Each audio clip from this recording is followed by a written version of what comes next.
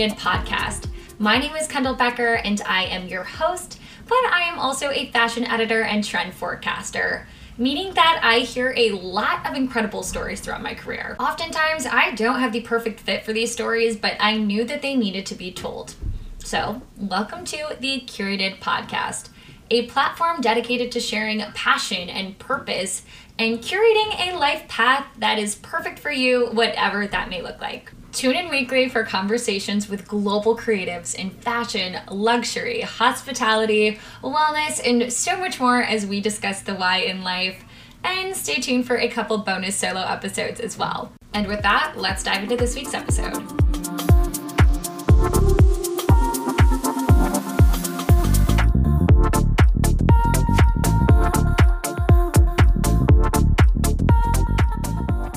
Julianne Fraser entered the world of media during what we like to jokingly call the Wild West of digital marketing.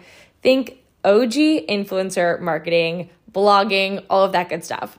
She started in-house in luxury hospitality and now owns her own agency, and her clients range from fashion to wellness and hospitality. While that's all amazing, what Julianne does behind the scenes is even cooler. She's so big into mindset, she actually lives a Bicontinental lifestyle. And it's so interesting to hear how her time in France has influenced her mindset and even her hobbies like cooking. Plus, she takes a really unconventional approach to how she runs her business that I'm really obsessed with. Whether you work in media, you're looking for work-life balance, or wanting to dive into business mindset, I think you'll find this episode really valuable. All right, so let's kick it off with the basics here. Tell me what you're doing and how you got into this digital space. Yeah, so I launched Dialogue New York, my consultancy, 5 years ago, just over 5 years. Mm-hmm. And I kind of fell into digital marketing, social media marketing right after graduating of FIT, like 10 years ago. And it was right around the time that Instagram launched, and I serendipitously fell into a role in social media at Ian Schrager Hotels. And it was at a time... so fun. Oh, it was so fun. Yes. And I was definitely thinking I would fall into fashion, and I kind of fell into hospitality unexpectedly. Uh-huh. But, it was at the time where nobody was paying attention to social media. It didn't matter. Instagram was just launching. It was kind of this aside thought. So when starting my career, I was able to test and learn and take risks, and nobody was paying attention. Wait, that's kind of amazing. Yeah, I mean, so fun anymore. to play without someone yeah. breathing down your neck of oh God, what did I do? Totally. I just blew $1 million budget. And there was no algorithm. There was no considerations like that. It was purely the basics of content and authenticity. And at the time too, the very, very beginnings of influencer marketing, we had Chiara Fragni and Shea Marie and these OG influencers coming into town for Fashion Week. And we were developing campaigns at the hotel, totally naturally in partnership with them. So I love it was a really good base understanding of social, digital, and throughout my career, dabbled in a number of different things. But in launching Dialogue 5 years ago, I was kind of recognizing what I lovingly refer to as the Wild West of influence marketing. Right. And it's even more so now than ever before. Oh my God, isn't it funny of how much it's evolved? But I feel we know less and less with the rate that everything changes, that it's really the Wild West is staying. Oh, for sure. It's nuts. And at the time, then, there were just so many different players involved. There were PR firms, really understanding the creativity and personality of influence marketing. And there were performance marketing agencies that really understood the importance of trackability and measuring results. Yeah. And there were platforms that were evolving to kind of automate it. But I felt there was this opportunity to kind of build a hybrid, and what I believe is the most effective way to build a program and a community around a brand, incorporating all of those factors. And so I really just started, with one client. It was an old boss of mine. I started with Shiseido as my first client. Oh my gosh, wow. Which an amazing first client to have. Great. It was incredible. Very, very, very lucky. A mentor of mine who really just believed in me from day one. And they ended up staying a client for 3.5 years. So oh my God, so it was nice. Amazing. But it was just me, sitting on a couch at home, doing, consulting and learning and testing. And now we've evolved into an agency of 8 and really international clients from just about all corners of the world. And so yeah, it grew quickly, but it started off really humbly. Oh my gosh, that is so exciting and like such a risk too to go out onto your own. Tell me like what was the decision process like? Yeah, it's so interesting because I feel like I was working at an agency before then. So I had the confidence in knowing just the basics of consulting, and I was building influencer and marketing strategies for brands. Yeah. So I had sort of that confidence in the what, but the how, and running an agency and managing everything outside of the work itself, Right. Growing new business, pitching, branding my company and whatnot, was all new to me. But I will say I started off very, very simply. Like, I didn't force myself, and it's funny now looking back, as I'm thinking of new projects that lie ahead, my brain skips ahead to like building something momentous and like at the caliber. But at the time, I was very much like, I had a brand name, I didn't have a website, I didn't have, any sort of brand decks, I didn't have publicity, I didn't have any of the aspects that I thought would lead to a successful agency. Right. I just had some connections and some great network of people that believed in me, and I had faith in my like work. And so it started off very, very simply, and not that as intimidating as you'd imagine, because it was like, listen, I'm going to give this a go. I have 6-month contracts. We'll see how that leads, and from there just kind of snowballed. But okay, amazing. It was really low pressure to start. That's really nice, right? Because there is so many facets that go into running a business that I do feel like a lot of people get caught up in the like, okay, I know what I'm doing. I can go do this. And you get kind of scared if you're like, oh my gosh, I'm in deep water here. Like, what do I do and how do I make this happen? Yeah, I mean, it's just so impressive to be able to have that and then evolve it into what it is today. It's really interesting because, like, I work every day with phenomenal entrepreneurs that have launched CPG brands or services, and I look at them and I'm like, that's incredible. Like, I couldn't imagine fundraising and starting something from scratch. And I think starting consultancy is much simpler, but it's all kind of relative, right? Because absolutely, there's certain things that were very natural to me, and going out and building new business didn't ever scare me. But I think it's just a matter of like having that intuition when the time is right, and not letting yourself talk yourself out of it. 100% right. Because I mean, so many things you don't know until you start to do it, that you just have to really trust yourself. Oh yeah. How did you like build that trust in yourself? Like, is there a moment in the course of your career, or like how have you quote curated your mindset to be able to uphold something like this? Well, I will say that a lot is to credit to my business coach. I've been working with a business coach for 2 years. Okay, yes. He's a mindset coach. He specializes in mindset.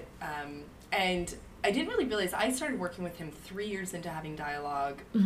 By all intents and purposes, the agency has always been successful and profitable, and it like checked all the boxes, but I was finding I was kind of in a stage of boredom and like plateauing almost. Yeah. And it was really in working with him that I started to recognize all of the stories I was telling myself of like that, and also growing up, I'm from Canada, but I've been in New York for 10 years, really forming my career in New York. There's a lot of stories around what success looks like, what a female entrepreneur should look like, 100%. All of these notions and stories you tell yourself of, I will not be successful unless X, Y, and Z. And together with him, I started to dismantle all those stories, and I think that was sort of the moment where everything skyrocketed for me, because it was the moment I stopped believing what society would, tell you is the way to be successful, and I just kind of went with my gut.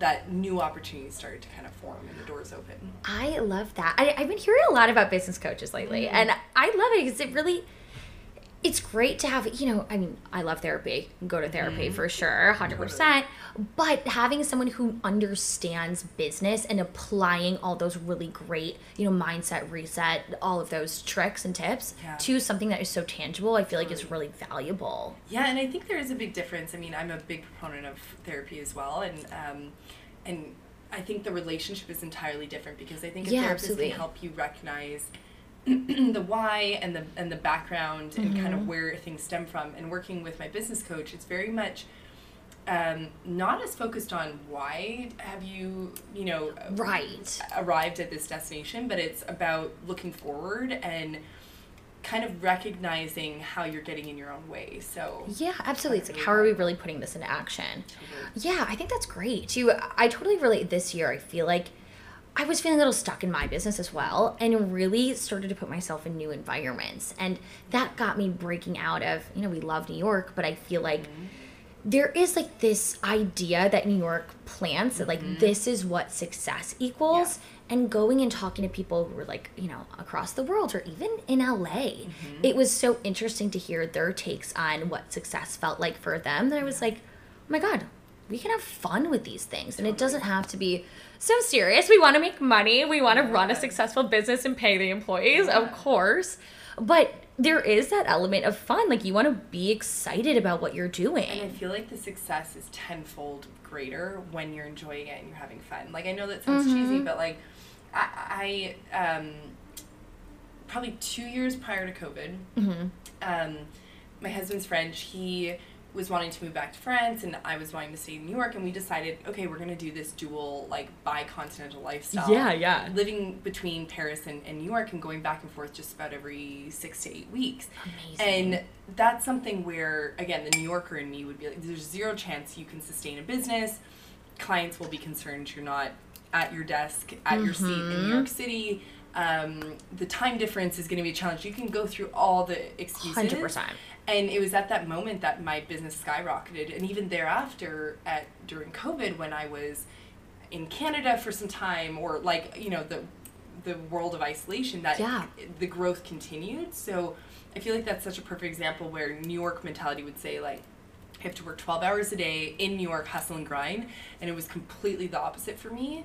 And accepting, like, that I was crafting a life that I loved and living, you know, this bicontinental life that I really dreamt of. Oh my God, the dream, where success came, you know? Yes, it is so funny. Literally, such a similar thing happened to me this year, too. I had always wanted to try out the nomad thing. I was always really scared, too. Like, I run my own business. How am I supposed to leave? I need to be here to network.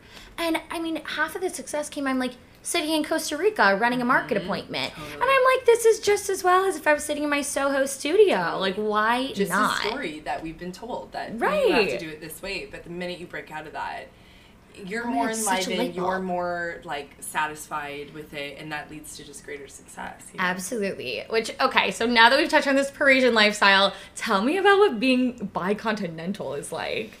I mean, that sounds so crazy, but it was, you know, it has its pros and cons. Certainly, I think that there's now, having lived through it, I feel like I've formed a great deal of my identity is a split between sort of like the New Yorker mentality, but also this like French way of living. Yeah. And I think New York made me who I am, and it gave me that like ambition, and coming back to New York after some time away during COVID, like, really reminded me of the value of my people, my community, the support you have. Yes. And this city, unlike anywhere else, you put yourself out there, you have an idea, everyone comes around to support you, and I feel like 100%. That's so unique. Everyone's like, okay, how can I help out? Like, and I really found that with Dialogue. My business is 100% referrals, so I've never gone out and found a client. It's all been referral basis, and that's because of the spirit of like New York and people wanting to help each other out. But also, like, the French lifestyle very much appreciates it, you know, the cliches everyone assumes is true, like, you know, the appreciation for Sundays, like the whole city shuts down on Sundays, no stores are open, restaurants are closed, like very much it's a day for like rejuvenation. You stay at home, you cook, you take care of yourself.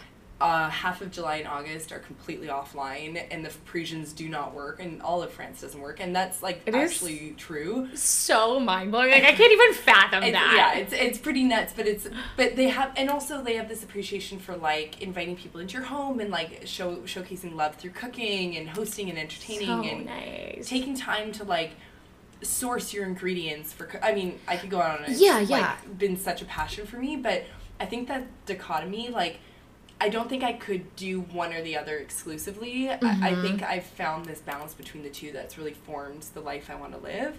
And so living between both cities was really beautiful in the sense that I could have that balance.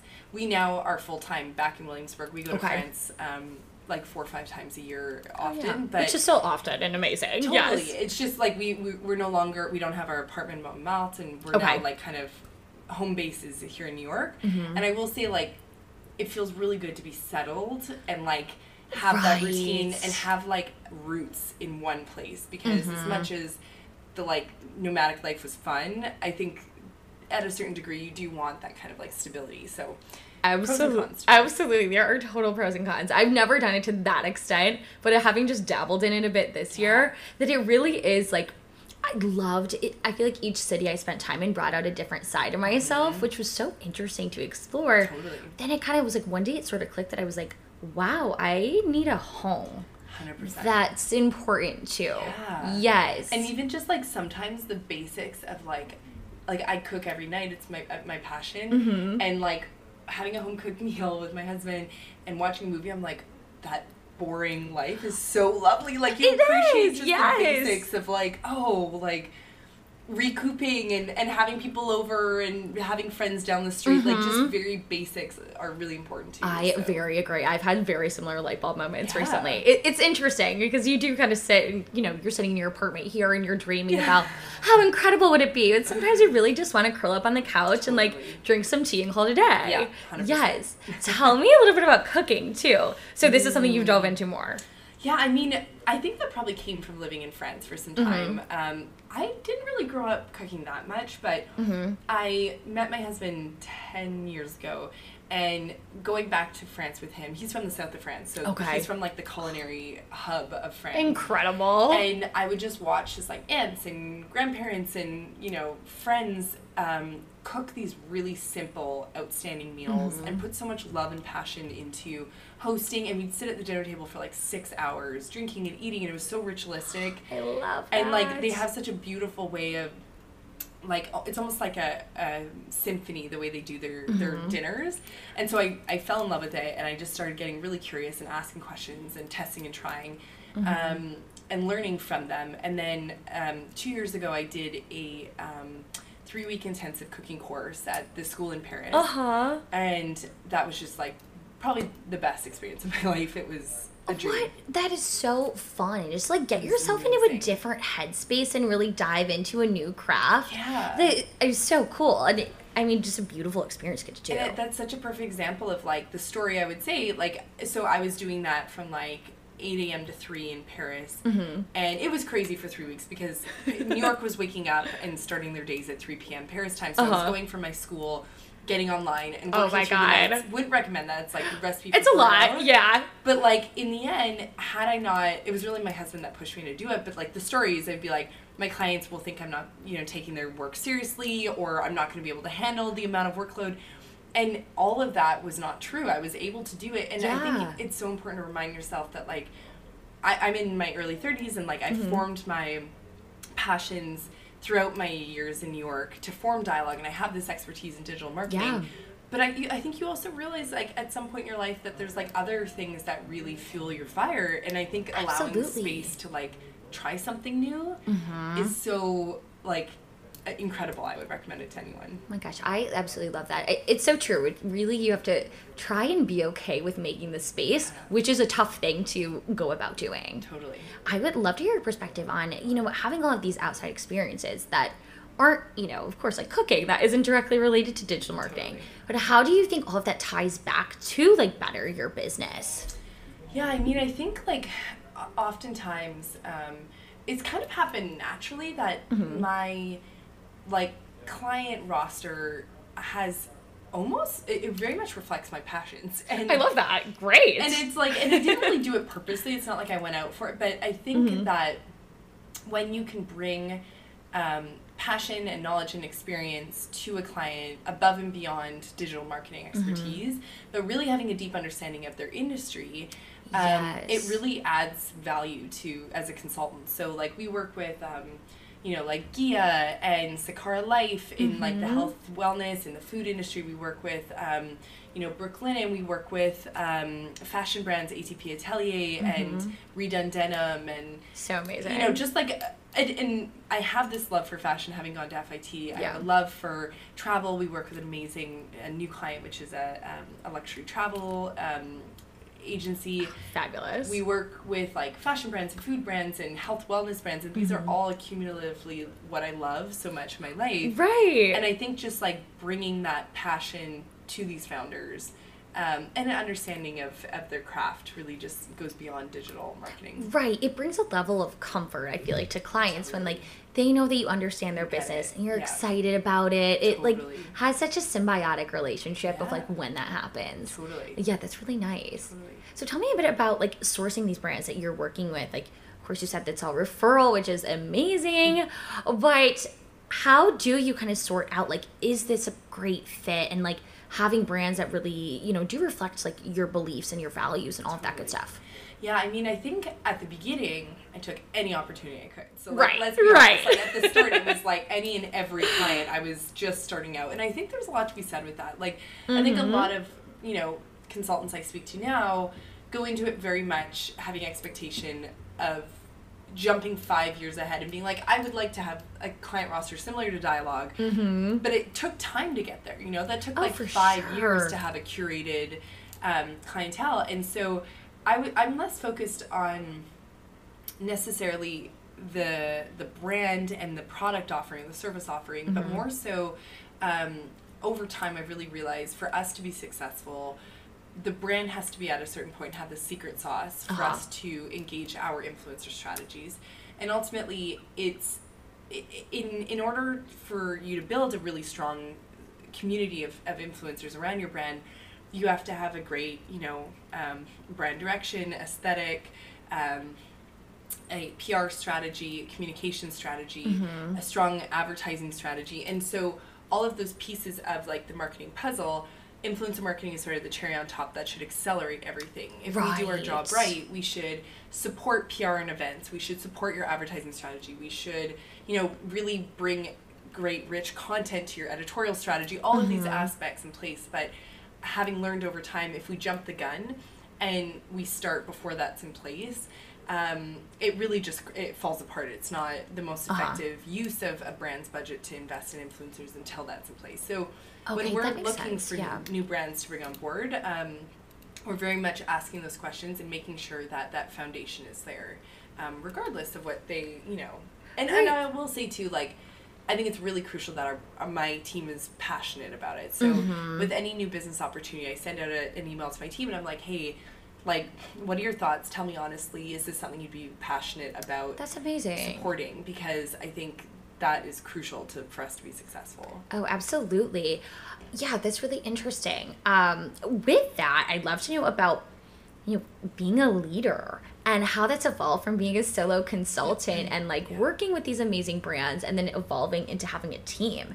So what does that process look like with onboarding or running the day-to-day? How's it all evolved? I mean, it has been such a learning process, and humbly, like, I have learned a great deal in the last 5 years, and I've made many mistakes, and I think that the biggest thing that I've really learned over my career and the, you know, great bosses that I've been fortunate to work with and leaders and mentors, and the not so great bosses, like, to be honest, you learn a lot from them too. 100%. Oh yeah. And I think I just kind of was recognizing that I really wanted to lead with empathy, and it not be a weakness. I think so often with female founders, you try and assert this, like, you know, aggression or whatever, but I found that instead of being so stuck in this hierarchical sort of mentality of agency structure, that you start off here, you do the grunt work, we all did our due, you know, you bring it all behind, right? And and then you move your way up, and this is the second layer, and then this is the top layer, and the only way to become a director or VP is through X, Y, and Z. Right. And I've kind of completely cast that aside, and I work really individually with each one of my team members to find their, like, zone of genius, what fuels them, what makes them excited to come to work, and what they're most efficient at. And oftentimes I would put, you know, elements of work on certain team members, and I could see it just drain them. And instead of just like, and then that same work would fuel someone else and make them so excited. So we've really formed this team dynamic where, yes, there are different levels of seniority, but we all work collaboratively, and everyone has their sort of zone that they're most excited for. And what it's led to is like an incredibly efficient and happy, motivated team. Amazing. Because there's you know, for them to grow, they have their own individual paths. And it's finding out the work that makes them most passionate, and also defining for them what growth looks like. So it's not this sort of like very structured A plus B equals C, and that's how you grow within our company. And so far, I think it's just really led to an amazing team dynamic. But like I said, I've made many mistakes throughout the 5 years to get to that point of learning. Absolutely. So it's been pretty like humbling, but also I think it's what I'm most proud of all with Dialogue is just the team we formed and how happy everyone is, you know, coming to work. That says so much. Like, as we know of being in this space, like, being happy at work can be really, really tough to find. Yeah. I love that approach of, like, the zone of genius. That's an amazing term. Yeah. And, I mean, it really is so true, because it doesn't necessarily, because you're a director or you're a coordinator or whatever it might be, that it doesn't necessarily mean that that certain task like lights you up or someone does something better. Like, it really can vary. So I think having a bespoke approach, like, I would be so much more motivated if I was on your team. I love that. Yeah. And it's also so interesting because, like, you know, in a traditional agency structure, the top level would be like client management or like strategic management and whatnot. And there's just some people that are absolutely exceptional at systems and execution and, you know, the behind the scenes work, which is so valuable. And just because they don't necessarily want to be running calls and having that communication, that shouldn't stunt their growth. So it's really of like having the people who are really passionate about the execution, the operational side of things, the organization, and then having people that are really fueled by communicating, building those relationships, working in tandem, that like all of a sudden our work just completely like upped because everyone's excited. Right. That makes so much sense. I have a lot of conversations with my girlfriends about that too, that they're like, I honestly don't even want to get promoted. It's like, I like executing, like I'm having fun doing my job. I don't want to be so involved with the clients or like having to have that pressure. But it's really funny to see that dynamic. And I think like, you know, as we all kind of grow and get in that stage of the career when like you're really taking on a lot that some people really don't want it, or, you know, vice versa. Sometimes. And imagine if they could grow doing what they love, and vice versa too. Like, you know, it might look like someone who's running calls or managing clients aren't necessarily doing the nitty gritties of all the execution, but like that is such a crucial role. And if that's what fuels their fire and gets them excited to like wake up every day and come to work, how cool is it that like everyone's just kind of focusing on their it's zone? Like, why not? And if we're all being efficient, hell yeah, go for it. 100%. Hey, amazing. That's great. So I'd love to know too, just like your take on the landscape of digital marketing and influencer. Like, it's changing faster than ever, like we chatted about. But how do you stay on top of all of this? Like, what's your trend forecasting take? Oh my gosh. So, I mean, well, to answer your question on how I stay on top of it, truly, my team is so exceptional and knowledgeable in the space, far greater than me. And I really say that truly. And so I've built these touch points during our week. One of our favorite sort of like weekly meetings is we have this team brainstorm where we all close our laptops, our phones, we get in a conference room and we talk about creative campaigns for clients, industry trends, what we're noticing on TikTok, what we're recognizing, you know, in our communication with influencers, things that are changing. And I think it's through those conversations where we just completely up the ante and our work improves, because we take the time to be like deeply, deeply creative. We're like, this is the call to action from a client. What do you guys think? How can we break through the social noise and do something unique and different? Because it's so saturated, repetitive. Right, absolutely. Expected. So I think that, and then also I have monthly book clubs with my team, because I was like, we're a digital agency and we're always on social media and we're always plugged into our phones. Right. But it's so important that we get inspiration offline. And so each month we read different books, whether it's on self-development or on marketing, you know, aspects related to that.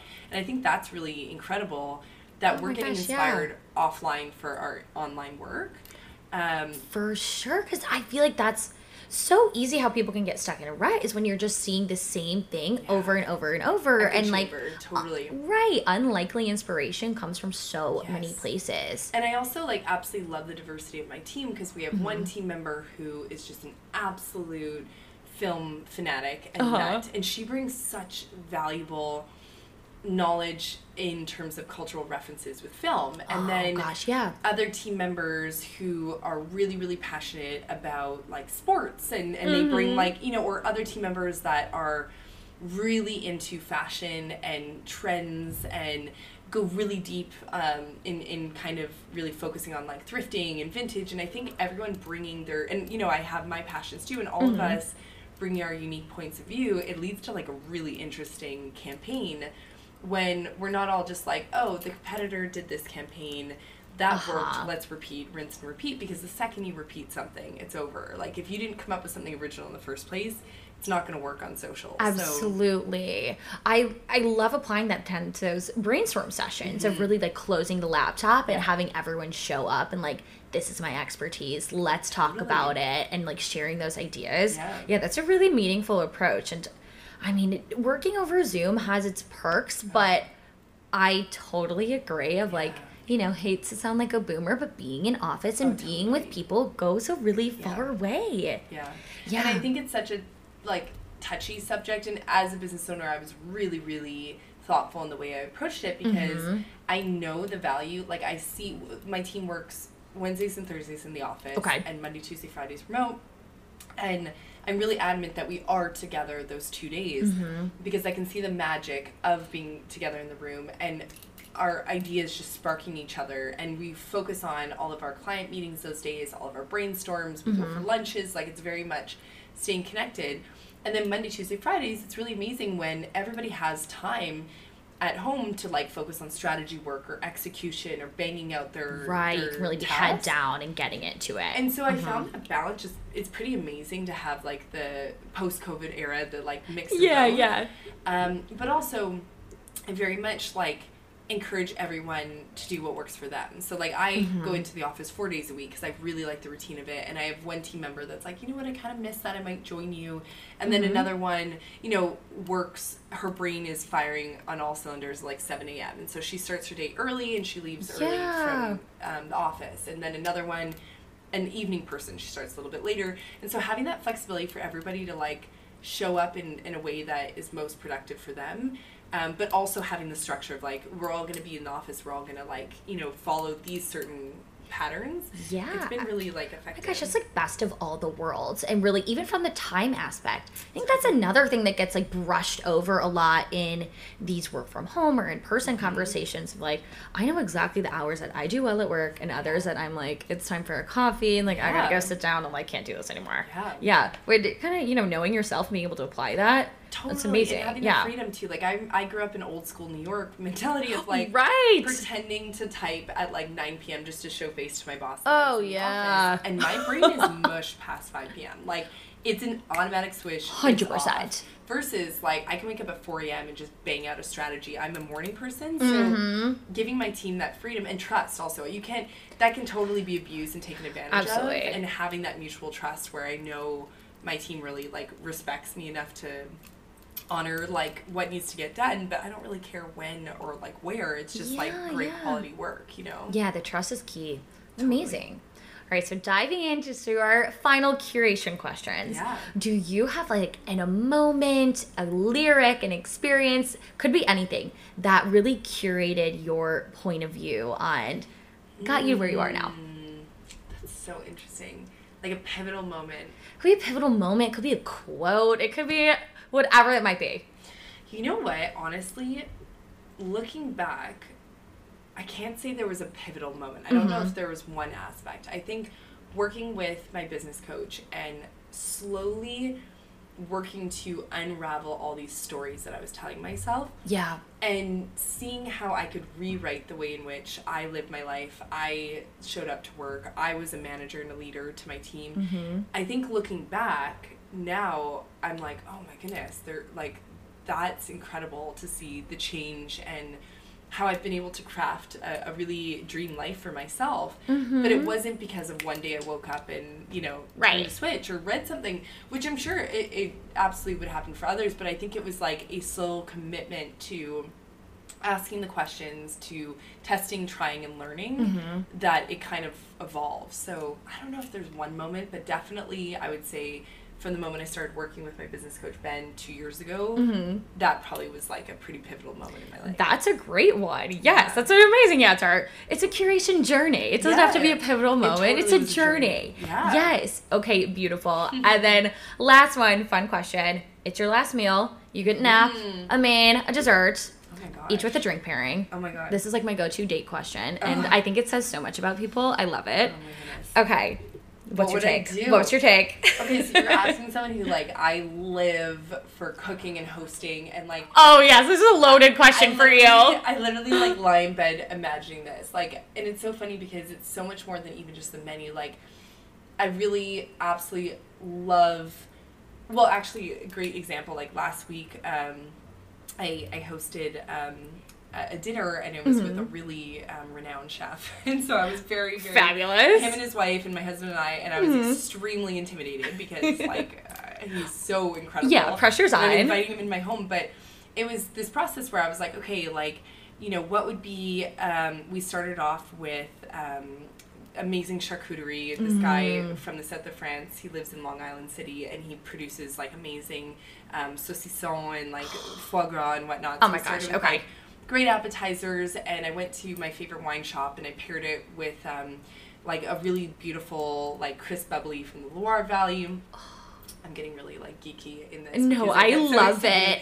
But it kind of for me, it's like I like having a story to tell in a dinner. So I like for everything to kind of fit together and for it to be purposeful and to really think of like the experience of, is it best friends that we're incredibly comfortable with? The appetizers are like really simple and easy versus is it something that, you know, we're not too comfortable with the guest, that we want it to be a conversation piece to spark like and make people you know, excited around the entree or the appetizer. Yeah. I love the thoughtful element going in. Yeah. Yes. Because it really makes a difference if you're going to offer, you know, like a great guacamole with friends that you like are in sweats with versus someone that, you know, like this charcuterie led to such a great story because it's like from the region my husband's from and we got it from this guy that we know and whatnot, and the pairing was thoughtful. And then from like, you know, a dinner perspective, I always like it to be one thing I've learned of having cooked many meals is that the simpler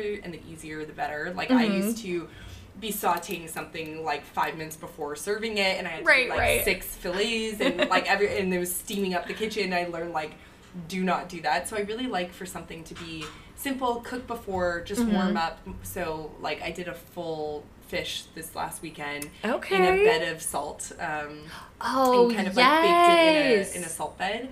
Oh my gosh, I saw that on Bourdain recently and was like, it's so much super easier cool. than it looks. Like it looks real. It looked intimidating. Yes, it's literally like you just like cover a fish and like cook it for 20 minutes. Super simple. But anyway, so that just to say, I really love taking the time to curate like every detail from the scents in my home to the flowers that I choose to the wine and how that works with like the menu, and really like thinking about it in the perspective of who am I inviting and what will make them most comfortable and excite them. So very long-winded answer to your question. That was a fabulous answer, and honestly I wish on more dates that like that would be the answer. It's so good, and it's so true because it really so much goes into the atmosphere and the sense, and I love dimly lit restaurants, but like I'm all about the lighting.